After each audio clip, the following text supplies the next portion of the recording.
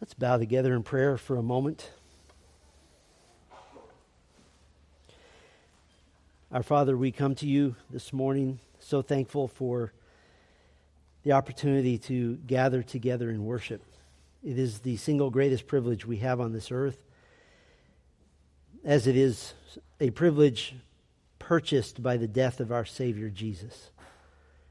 And so we pray, Lord, that as we look into your word this morning, it would be with a sense of awe and wonder and humility and deference to you. May we be those driven to obey out of love for our Heavenly Father. I pray that the words that are spoken this morning would reflect only the truths of Scripture, only those things that are heavenly and lofty and right and true, and that you would continue to work out that process of making us more and more like Christ, of transforming us from one degree of glory to another, until that day when we see Christ face to face and become like Him. Be blessed this morning with our listening ears, and bless us with your word, we pray in Christ's name. Amen. I just don't believe I can love that person at any level. I'll hope the best for him, but I refuse to love him. Of course, I told several people what she did to me. I was just telling the truth. Truth isn't slander. She doesn't deserve the kindness I've been giving her. Soon it's going to run out. I'm just about fed up. I'm going to reconcile this relationship, but I'll do it from a distance. Will that separation in time heal the relationship? He needs to experience the same pain he's put me through. Now, if those sound like phrases from a secular counseling session, unfortunately, you would be mistaken. These are statements made to me by church members in counseling sessions. These are summaries of statements that are burned into my memory because of how incongruent, how incompatible those sort of vengeful, self-righteous statements are with being a new creation in Christ. To be so filled with anger and indignation that spiritual deception is now set in deeply, bitterness, resentment, growing and growing to the detriment of the soul of the professing believer. Jesus understood this issue. He understood our propensity toward evil. And he addressed this issue. And I'd like to use his words to do that. If you're not already there, turn to Matthew 5. And today we're considering verses 43 through 48 to the end of the chapter. But those verses really continue a theme that Jesus began in verse 38, which we examined a few weeks ago. And so I'd like to read that entire passage beginning in verse 38 because it really goes to one major theme. Matthew 5:38, you have heard that it was said, an eye for an eye and a tooth for a tooth. But I say to you, do not resist an evil person, but whoever slaps you on your right cheek, turn the other to him also. And if anyone wants to sue you and take your tunic, let him have your garment also. And whoever forces you to go 1 mile, go with him 2. Give to him who asks of you, and do not turn away from him who wants to borrow from you. And our text for this morning, you have heard that it was said, you shall love your neighbor and hate your enemy. But I say to you, love your enemies and pray for those who persecute you, so that you may be sons of your Father who is in heaven. For he causes his sun to rise on the evil and the good, and sends rain on the righteous and the unrighteous. For if you love those who love you, what reward do you have? Do not even the tax collectors do the same? And if you greet only your brothers, what more are you doing than others? Do not even the Gentiles do the same? Therefore, you are to be perfect as your heavenly Father is perfect. Now, Jesus is continuing his overall theme in Matthew 5 of giving new covenant law. That believers under the coming new covenant of Christ are to live by a different ethic than the rest of the world.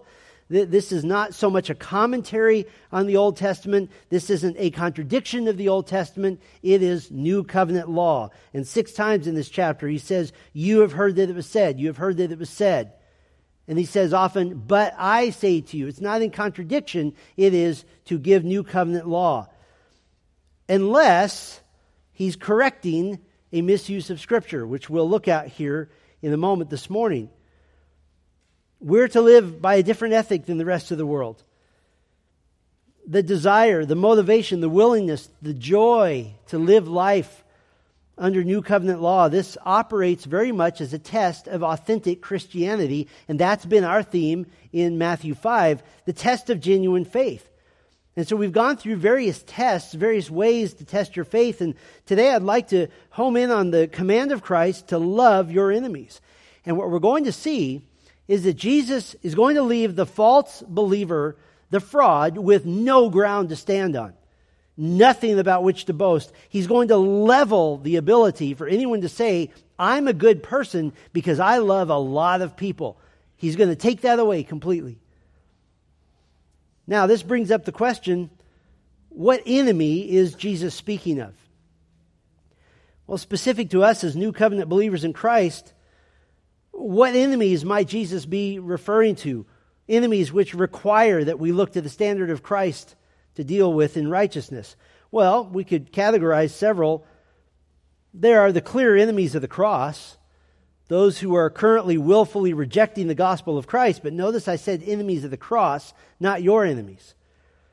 How you interact with them really largely depends on how they treat you, how they interact with you. Some might be very nice people. They might even be attracted to you as you bring a regenerate, godly life to bear in their lives. Others, on the other hand, might be hostile, and all the more so the more you proclaim your faith in Christ. Then there are those who simply treat you like enemies. Those who reject you, mistreat you, malign you, slander you. Maybe this is someone who's wronged you and he absolutely doesn't think he's done anything wrong and pridefully refuses to reconcile at any humble point of agreement. That person, as we're going to see, is in spiritual danger because a continued effort to stubbornly do those things speaks heavily to the state of their soul. Or we might be talking about someone who's just less than friendly, perhaps cool or distant. Maybe this is a form of vengeful punishing you for displeasing them. This might be a temporary situation. It might last a few minutes, a few hours. It might be longer range, lasting months, years, or even decades. The fact is that you must be prepared to honestly deal with enemy-like behavior even in the church. And enemies come from two sources. The first source, those in the church with which you get into relational difficulties or continued unreconciled conflict. And the other source is you. And whatever part you play in that sort of ungodly response to fellow believers or fellow professing believers at least. I enjoy preaching topics that I know hits every single person close to home, because nobody in this room is exempt from this topic. Undoubtedly, we have all dealt with both sources of pain, others and ourselves. And so really what we're doing today is simultaneously calling the potentially false believer to discard an old spiritual confidence based on what a nice person you are, or based on the fact that you love almost everyone with love and kindness. And this text is going to call on believers to stop acting like unbelievers in this regard, to genuinely test your own heart of obedience, to genuinely look to your own selves. But the angle I'd like to explore this morning from this text is what we'll just call spiritual confidence. Confidence in your salvation, confidence that you've truly been made a new creation in Christ. Now, I'd like to organize our time loosely into 4 parts, 3 of which revolve around false confidence and the last one around true confidence. So the first part we'll just call the deception of false confidence. The deception of false confidence. Verse 43, Jesus said, "You have heard that it was said, you shall love your neighbor and hate your enemy."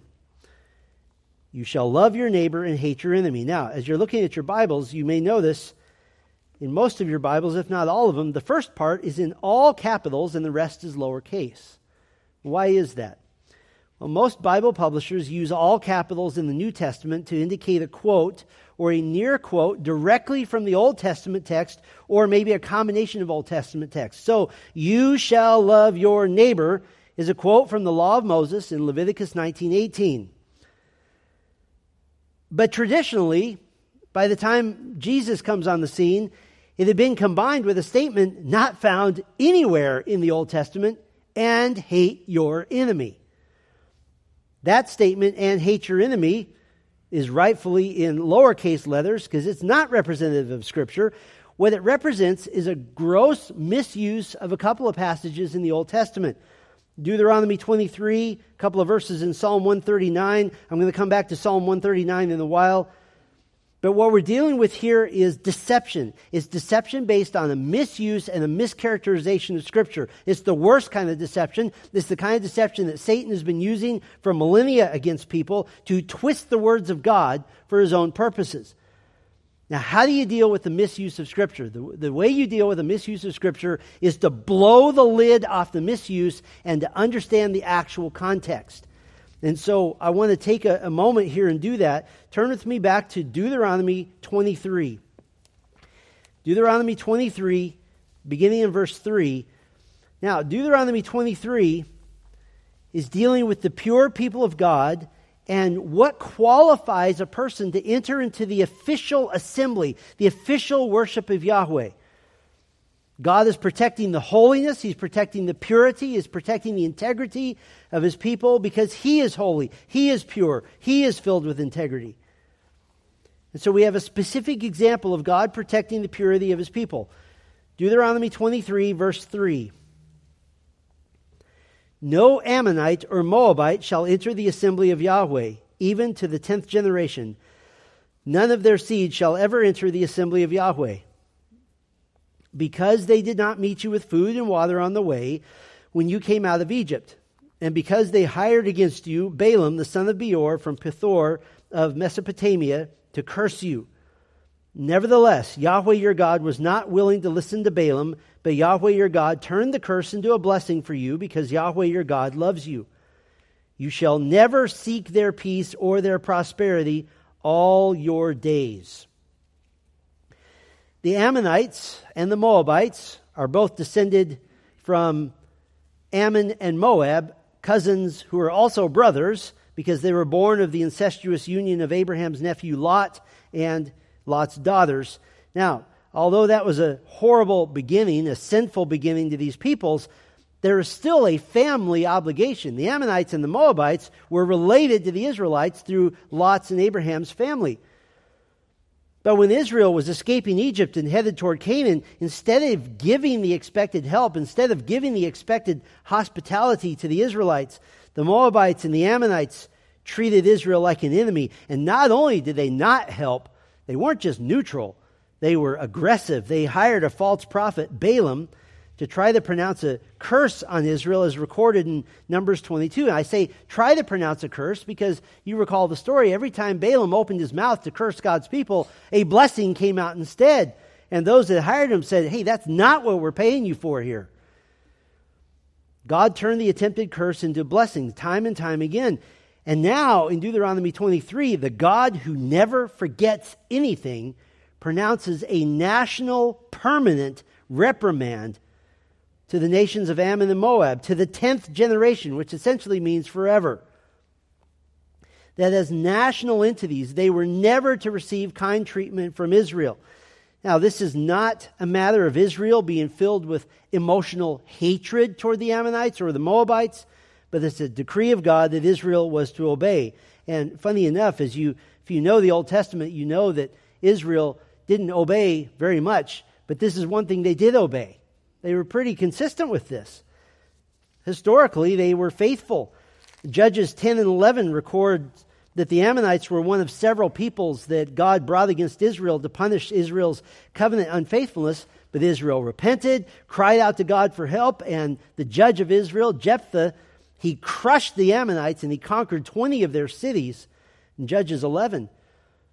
2 Samuel 10 records that the new young king of the Ammonites decided to try to make his mark in the world and flex his muscles a little bit. King David sent a delegation to them to be friendly, and this young king sent them back in humiliation, shaving off half their beards, cutting off half their garments so that they were exposed from the waist down, walking all the way home like that.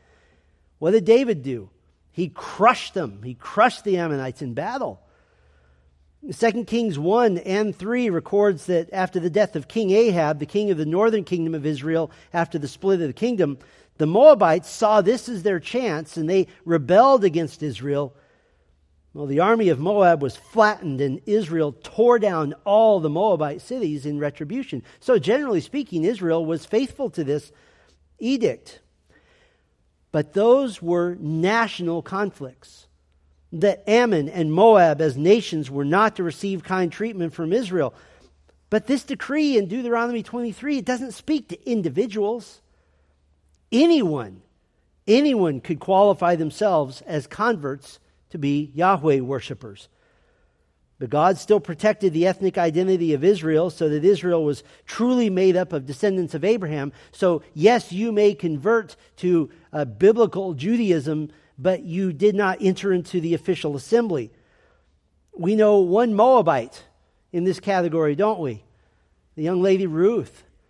And she did quite well, actually. She married a leading citizen of Bethlehem, Boaz. She became the great-grandmother of King David. No doubt that Ruth was highly welcomed among the people, although it's still likely without access to the assembly because of this decree. Now, there is a possibility. There's a possibility that although the book of Ruth calls Ruth the Moabitess, that perhaps some grace was shown to her. She makes a famous statement in Ruth chapter 1 to her mother-in-law Naomi. She says, "Your people shall be my people and your God my God." This may indicate that Ruth forsook her Moabite identity altogether. But it doesn't matter. In either case, the national decree against the Moabites and the Ammonites is a long, long way from across the board, hate your enemies. That's a totally different universe. Deuteronomy 23 is not a full treatment of the concept of hatred. People had taken a text or two, misapplied it out of context to create this new Jewish ethic, love your neighbor and hate your enemy. This was a distortion of Scripture, a misuse of Scripture to deceive the masses into what you might call a self-righteous theology of nationalism, which gave no room for anyone but a Jew to be considered worthy of God's attention. By the way, the people in Jesus' day, by the time he is preaching this sermon, they were convinced, especially by their Jewish leaders, generations of them, they were convinced based on this twisted standard that they were truly righteous if they loved their neighbor and hated everyone who was not Jewish. So they were deceived at the highest level of spiritual self-awareness. Turn back to Matthew 5 now. This is a deception. We've seen the deception of false confidence. The second part I'd like to show you, I'll call the disclosure of false confidence. The disclosure of false confidence. Jesus is going to disclose the filthiness of the hearts of all who are false. He's going to give a standard which discloses and exposes the true heart. That if you do these things from a genuine heart of obedience to the Lord, you belong to the Lord. But if you don't, then you don't belong to Him. You're not included in the new covenant. Your salvation is false. Your confidence is baseless. Verse 44. And you can hear the collective jaws dropping to the ground when he says, "But I say to you, love your enemies and pray for those who persecute you." This is unheard of. This was not the ethic that was taught by the Pharisees. This is speaking of love which is generous, which is warm, which is costly, which is sacrificial. This is love which is done for another's good. And you get two aspects here. You get love as the horizontal relational obligation. Love is something that you do. And you get prayer, which is the vertical relational obligation. And why do you pray? Why do you pray for those who persecute you? Because it softens your heart. You can't keep bringing someone else to the throne of grace, asking God for help in their lives without having a soft heart towards them. That's why Jesus says, pray for those who persecute you. It's a means by which you begin to wish for the mercy of God on that person, to be reminded that they need God's mercy. Whether they're a believer who's treating you as an enemy or an unbeliever who truly is an enemy of God. You praying for them changes your own heart. It brings you in line with God's grace, with God's mercy. And so Jesus is revealing the heart. He's disclosing any false confidence that someone might have. The true believer has a completely different ethic, a completely different bent toward those who act in enemy-like fashion. The Jewish leaders over time had perverted the law of God to be a law which was generally a disdain for everyone but self. In fact, the Pharisees and the Essenes, they were two different groups within Judaism. They didn't agree on a lot, but one thing they did agree on is that the Jew didn't even have to love all Jews. That you could restrict that even further, that your neighbor is now defined as someone who does the things you think they ought to do. What does that sound like? It sounds like an unbeliever, doesn't it? But I want to be very clear. It's not as though Jesus is now introducing a completely brand new concept. The only reason their jaws are dropping is because they weren't believing Scripture. They were believing what tradition had told them. They were believing what the Pharisees and the scribes had been telling them for generations. But this isn't new. The faithful Israelite of the Old Testament did have lawful duties concerning love if they were truly attempting to keep the law out of love for Yahweh. The new covenant in Christ brings some new revelation to the table, but not a new spirit of how a true follower of Yahweh was to behave. I'd like to prove this to you and take a little bit of a digression. I'd like to walk through what we might call a theology of enemies or a theology of hatred from the Old Testament, because it's not what you think, and it's much more nuanced, certainly, than what Jewish leaders taught the people to simply hate your enemies. Now, first I want to show you some major pieces to this theology from the Old Testament, but then I want to come back and show you the new covenant implications, because there are many.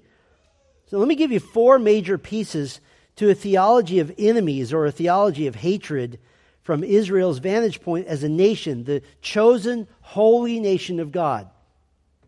The first major piece we'll call severed diplomatic relations.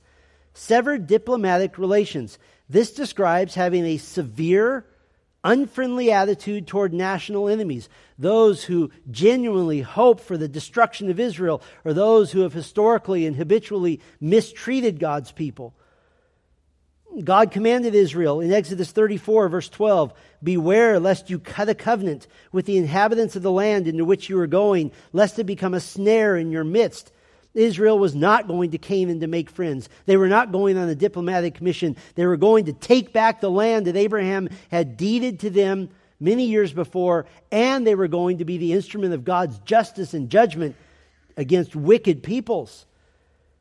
God commanded the second generation of Israel in Deuteronomy 7:2, "When Yahweh your God gives them over before you and you strike them down, then you shall devote them to destruction. You shall cut no covenant with them and show no favor to them."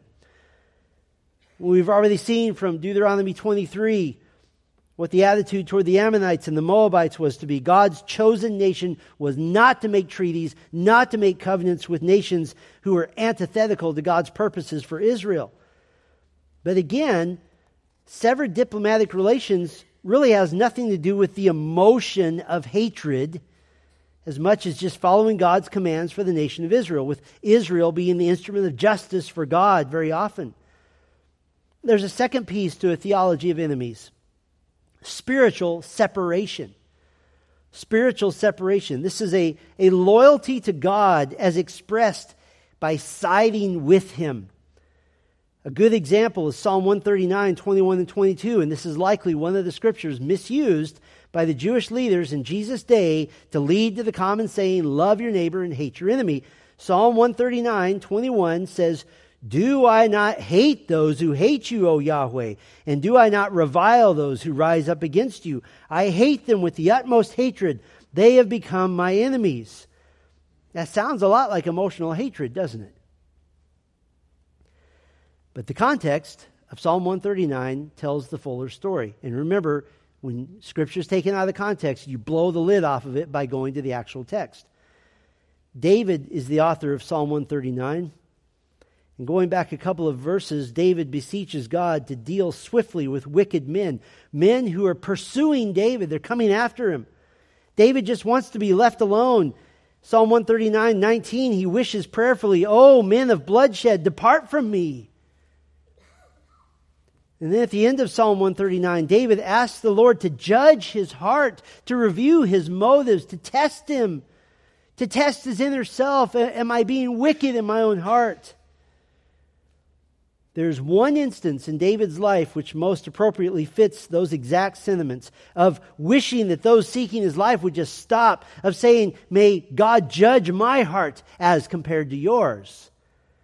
And that instance is found in 1 Samuel 24.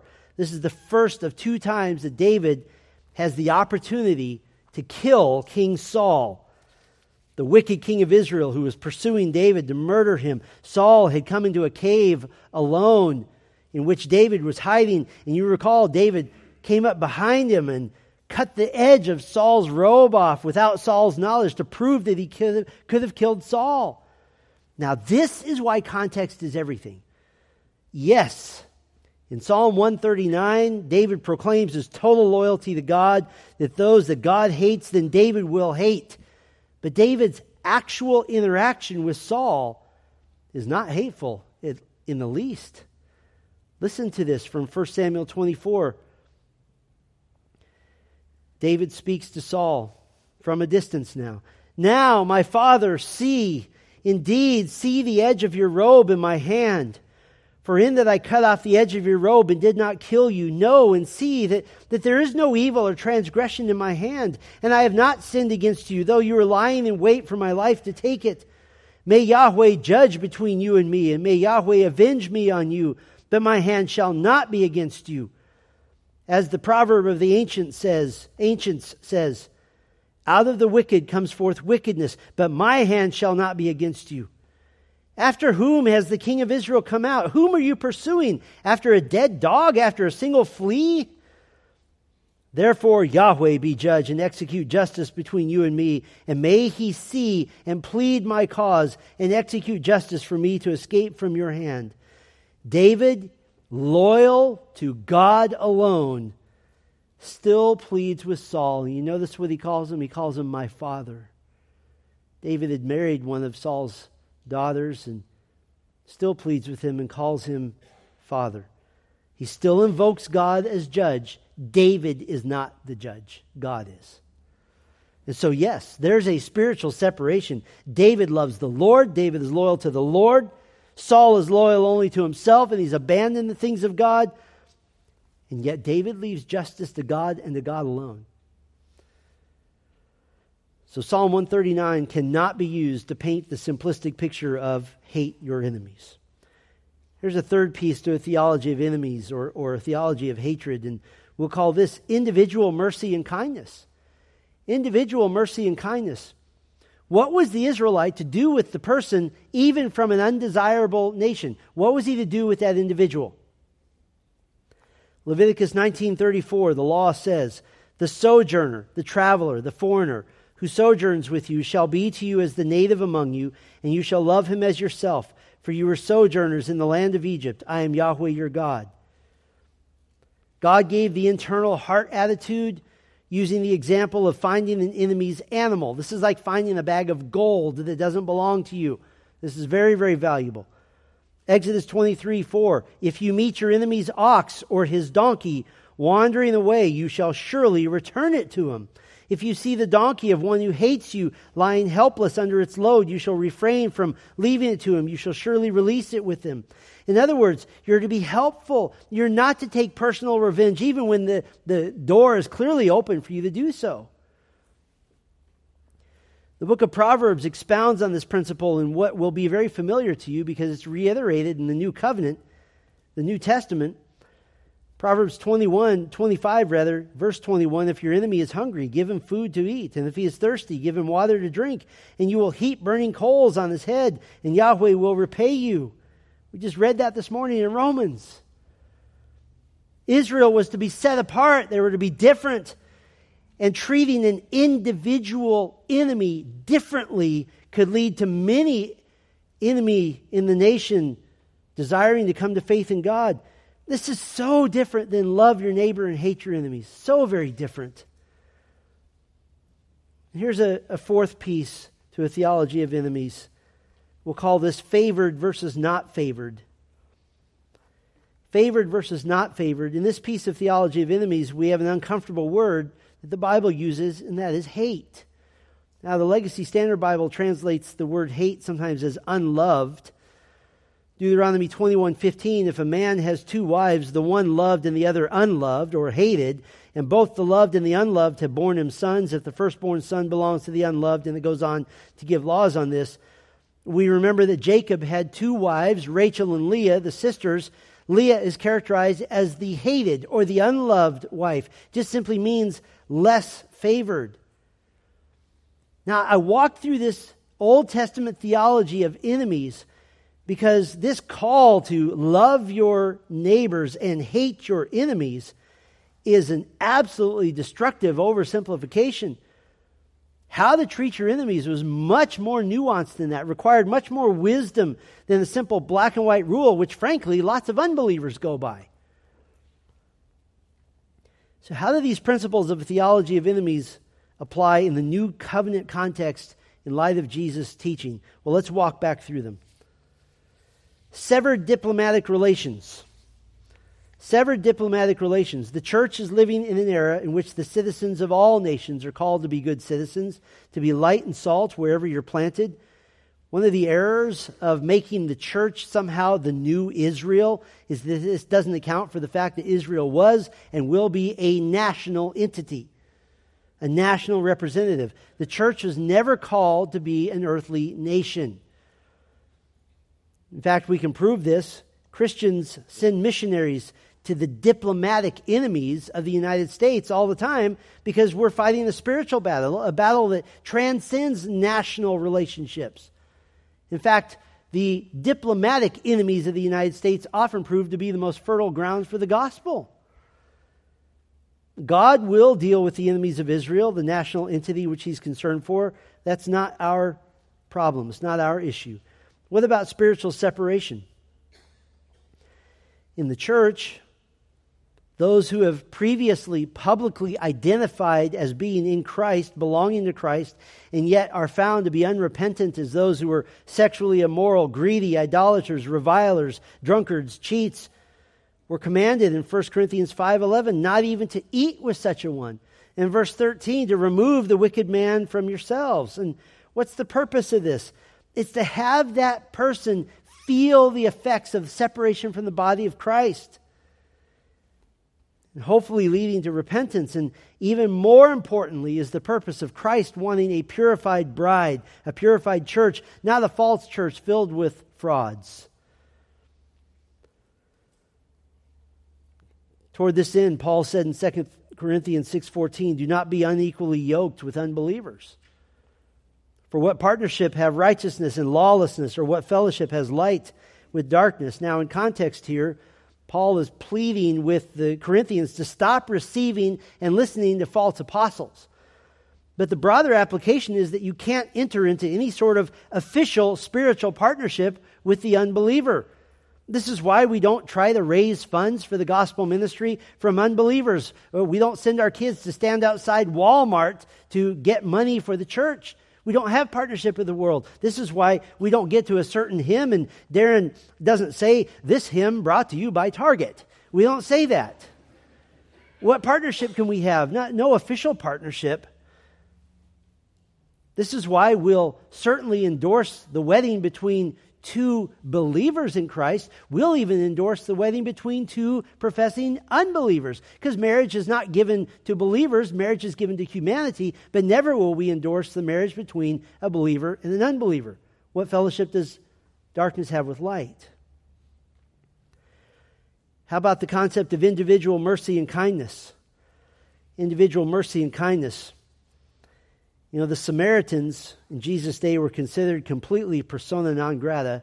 This means an unwelcome person as a people by the Jews. And yet, in John 4, Jesus proclaimed the gospel to a Samaritan woman at the well.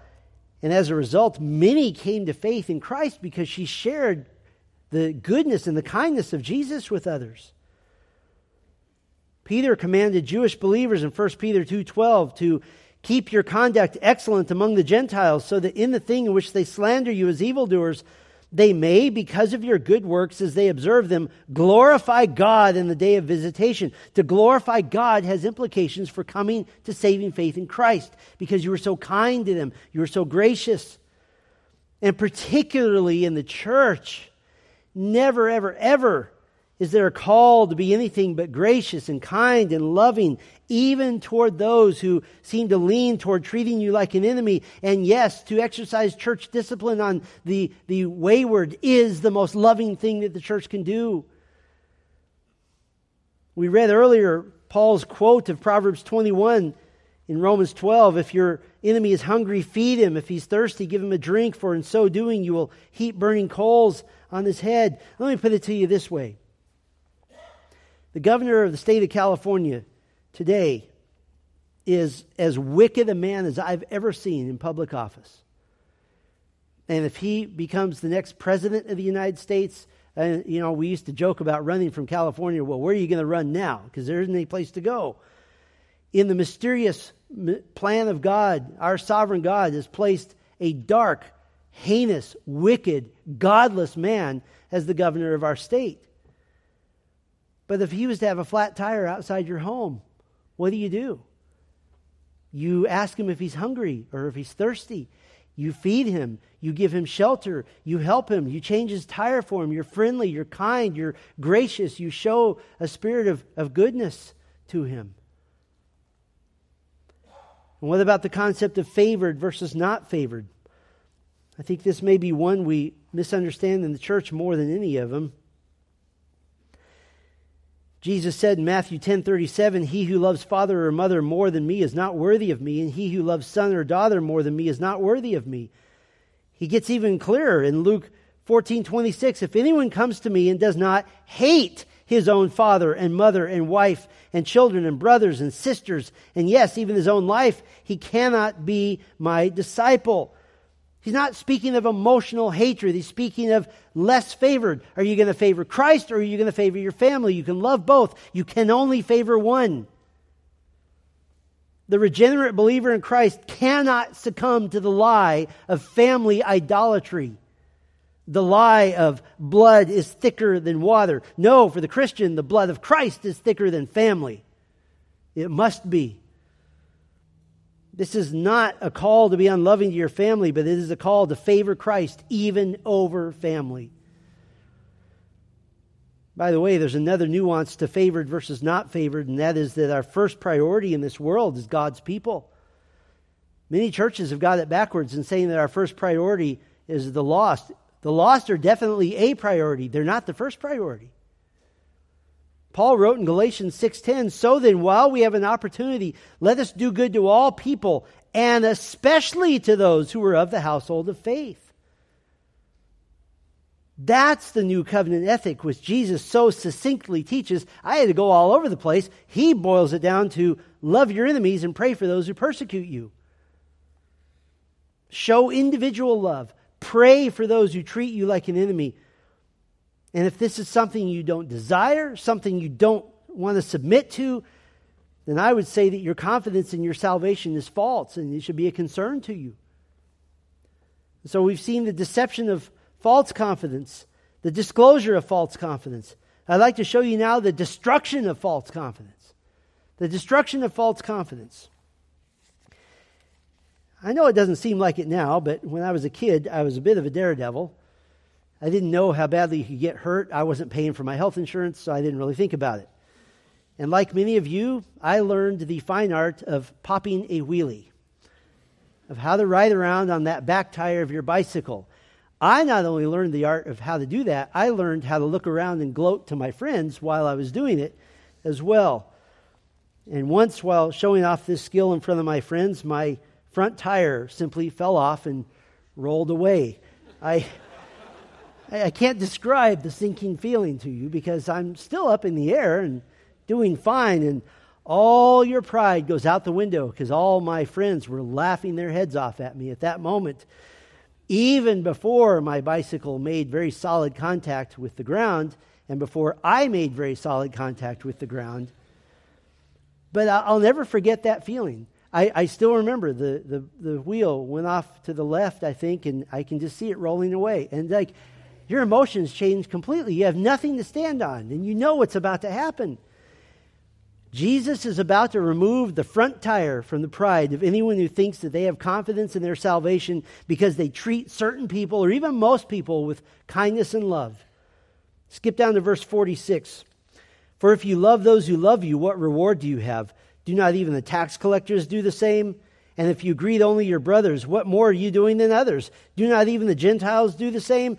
In 2 sentences, he just destroyed the Jewish argument of having natural spiritual favor with God based on ethnicity, because he says any Jew who only does what he describes in verses 46 and 47 is the same as a tax collector or a Gentile. To a Jew, you're saying the very worst people of all.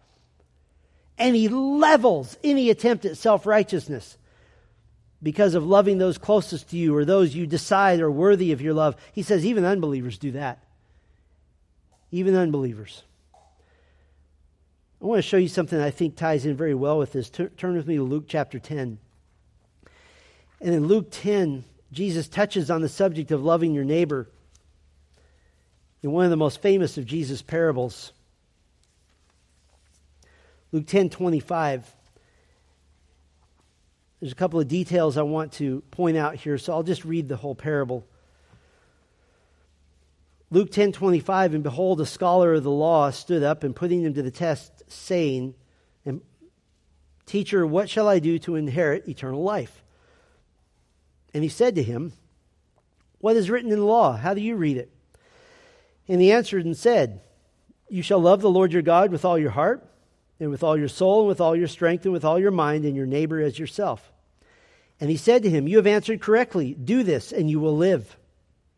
But wishing to justify himself, he said to Jesus, And who is my neighbor? Jesus replied and said, A man was going down from Jerusalem to Jericho and fell among robbers. And they stripped him and beat him and went away, leaving him half dead. And the priest happened to be going down on that road, and when he saw him, he passed by on the other side. Likewise, a Levite also, when he came to the place and saw him, passed by on the other side. But a Samaritan, who was on a journey, came upon him, and when he saw him, he felt compassion. And he came to him and bandaged up his wounds, pouring oil and wine on them. And he put him on his own animal and brought him to an inn and took care of him. And on the next day he took out 2 denarii and gave him to the innkeeper and said, Take care of him, and whatever more you spend, when I return, I will repay you. Which of these 3 do you think proved to be a neighbor to the man who fell into the robber's hands? And he said, The one who showed mercy toward him. Then Jesus said to him, Go and do the same. Now, obviously, this is a massive text. I can't fully exegete this. I just want to point out a couple of things here. Jesus tells the story of a man going down from Jerusalem to Jericho. It just means he's going down geographically because Jerusalem was higher. He's jumped, he's robbed, he's beaten nearly to death. A priest comes by. Certainly the representative of God to the people would help, but he doesn't.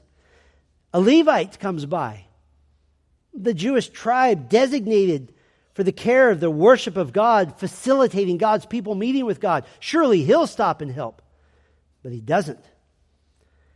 And the Samaritan, someone who normally the half-dead man in the road probably wouldn't even associate with him, the Samaritan stops. And the Samaritan was kind, he was generous, and we certainly could extract some lessons in kindness, bandaging his wounds, using his own money, paying for his care, and so forth. But that's not the point of the story. The point of the story is not how to be a good neighbor. You say, wait a minute, that's what my Bible says here. I want you to know there's 2 important features. They both have to do with questions. First of all, the expert in the law of God asked in verse 29, Who is my neighbor? And he would likely expect from Jesus a typical Pharisaical answer, which was more along the lines of love your neighbor and hate your enemies. He likely would have expected an answer of, well, you really have to figure out who your neighbors are based on whether they're Jewish and based on this and that. But did you notice that Jesus didn't even answer that question? He didn't answer the question, who is my neighbor? Instead, verse 36, which of these 3 do you think proved to be a neighbor to the man who fell into the robber's hands? The question he answered was, how do I prove to be a loving neighbor? How do I prove that? But there's a second feature, again based on the question. That answer about how am I to be a loving neighbor was only the secondary purpose. Do you remember the original question that started the whole thing? In verse 25, Teacher, what shall I do to inherit eternal life? That's the real question. And notice the sinful, arrogant, prideful, darkened, black heart of this expert in the law, verse 29, wishing to justify himself, he said to Jesus, and who is my neighbor?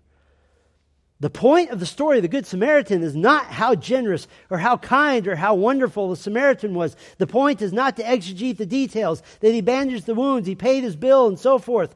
The point is to go back to the first question, what must I do to inherit eternal life?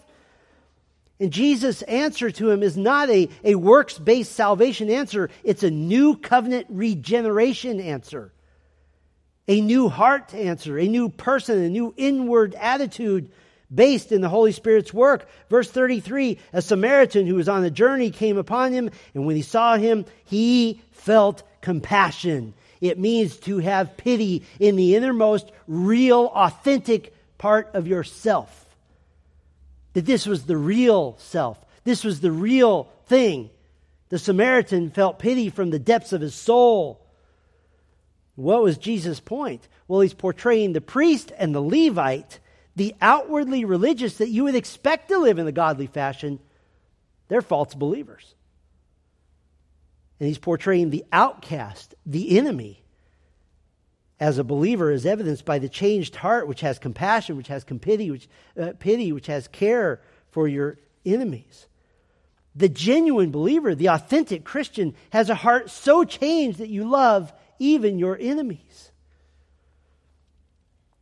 Go back to Matthew 5, and we've been dealing with false confidence for quite a while now, the deception of false confidence, the disclosure of false confidence, and how Jesus has destroyed, he's rendered destruction of false confidence.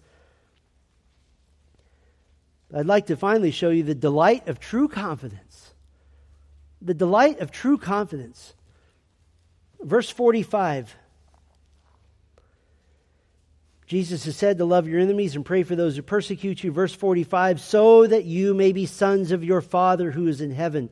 For he causes his sun to rise on the evil and the good, and sends rain on the righteous and the unrighteous. There's a loftiness, there's an accountability to this statement that God, who is most offended by sin because he alone is holy, that even God gives general grace to his enemies.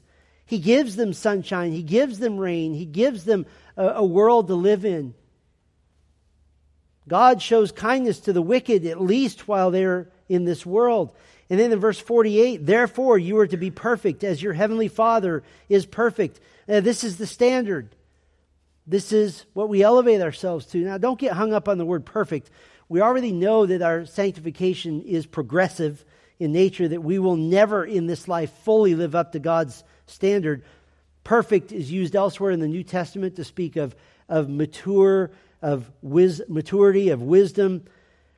I don't want you to focus on the word. I want you to focus on the motivation. This is the second time, I just read them both, verse 45 and verse 48, the second time that Jesus invokes God the Father. But listen to how specific and how personal he is. Verse 45, your Father who is in heaven. Verse 48, your heavenly Father. The motivation to love your enemies is vertical. It's motivation based on your Father. It's not a technique. It's not the latest relationship fad. It's not some psychological thing that says, well, you should show love to your enemies. By the way, all secular psychology always leads you back to doing something for yourself. That you love your enemies because it makes you feel good. It always comes back to self. That's why it's worthless. This isn't a technique. It's not a relationship fad. It's not some sort of reverse psychology that by loving someone that hates you, that you'll break their defenses down. It has nothing to do with any of that. It's not horizontal ultimately. It's vertical. This is love your enemies and pray for those who persecute you because you have fear of your heavenly Father. This is love your enemies and pray for those who persecute you because you have respect for your heavenly Father. This is love your enemies and pray for those who persecute you, because you remember the love of your heavenly Father towards you, how He's lavished grace on you who were once His enemy. This is love your enemies and pray for those who persecute you, because you remember that your heavenly Father, amazingly enough, is fully capable of taking care of His own enemies without your help. That He can do that. Your treatment of those who treat you like enemies, or those you have treated as an enemy, it's not about them. It's about your love for your heavenly Father and your desire to be like Him. And you notice who this gets out of the equation? You. You're not part of the equation. It is God the Father and you obeying. I'd like to apply these truths to two different groups, and I'd like to tell you a story from the Scripture that gives one of the most phenomenal examples of how to treat an enemy. It's really an Old Testament version of the parable of the Good Samaritan. The first two groups I'd like to speak to just for a moment. The first group I'll just call the falsely confident. The falsely confident. I've been mentioning this in the last few weeks. It's the whole reason for preaching through Matthew 5. I'm burdened, I'm saddened, I'm weighed down by even the very thought that in our midst could be those who are not truly in Christ. But Jesus promised that would be the case. He said there would be tares among the wheat. But the Bible tells me to preach the gospel to the tares. And so I would speak to the falsely confident that if you claim Christ and yet you continue in some worldly system of hatred, and certainly you would never call it that. Oh, I'll never hate anybody. But it's hatred nonetheless. Then you must seriously question your salvation. The regenerate person has left this behind. The regenerate person has a gospel concern for even the most difficult people in his life. And there's a second group I'd like to address, and that is the genuine believer who perhaps is in disobedience in this area.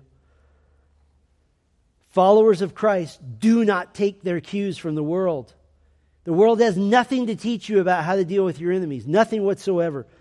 Hatred is poison in a family. It's poison in a church. It's not permitted. We strive for unity. We strive for sameness of mind, not miniature feuds which are allowed to fester. And I want you to search your heart intently right now and ask yourself these questions. Who are those toward whom you're tempted to cultivate genuine hatred? And worse, who are those toward whom you're tempted to cultivate genuine hatred and be okay with it? Who are those toward whom you get the most irritated and angry consistently and you let it build up and build up?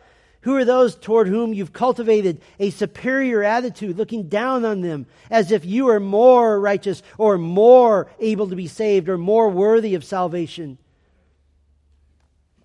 And I have an assignment for you and a promise for you. The assignment is this. Those you have identified in your own humble assessment, pray for them intently for 30 days straight. That you will pray for them. Tell someone else. Be held accountable for this. As part of this, if possible, obey 1 John 2:15 that we love not just in word but with deeds. Demonstrate love to that person if they'll have it. And as part of that, stop taking revenge. Stop slandering and gossiping about that person. If justice is needed, God will take care of it, either in this life or in the life to come or both. And I have a promise. And maybe I'm idealistic, but I believe that we can be a purified church. I've heard too many stories, even this week on the phone with a pastor friend, of churches just riddled with the cancer of factions and feuds and people perpetually angry with one another. My promise on behalf of the elders is that anything of that sort that comes to our attention, we will lovingly help you with. Yea, even insist upon it. Because this is not our church. It's Christ's. All of you should be obeying this on your own. 1 Thessalonians 5 says, live in peace with one another. I'd like to tell you what you might call the Good Samaritan story of the Old Testament. The story of an amazing show of grace to an enemy.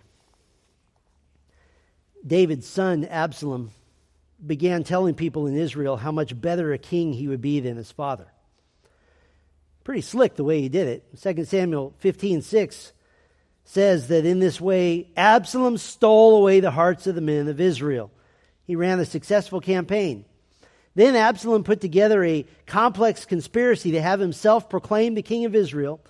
A coup was underway. David has to flee Jerusalem with all of his servants. Absalom gathers men from all over Israel. He went personally to pursue David with the intent of murdering his own father and everyone who was with him. And so David's on the run from Absalom, and for the moment his kingdom is lost. He's running, and he and his people come to a faraway place called Mahanaim. Now Mahanaim was far to the northwest of Jerusalem, across the Jordan River, halfway all the way up to the Sea of Galilee, and it was right in the middle of Ammonite territory. Remember the Ammonites? Remember what David had done to them? The people who humiliated David's servants, so David crushed them in battle. The people cursed to never be able to enter into the full assembly of the Jews.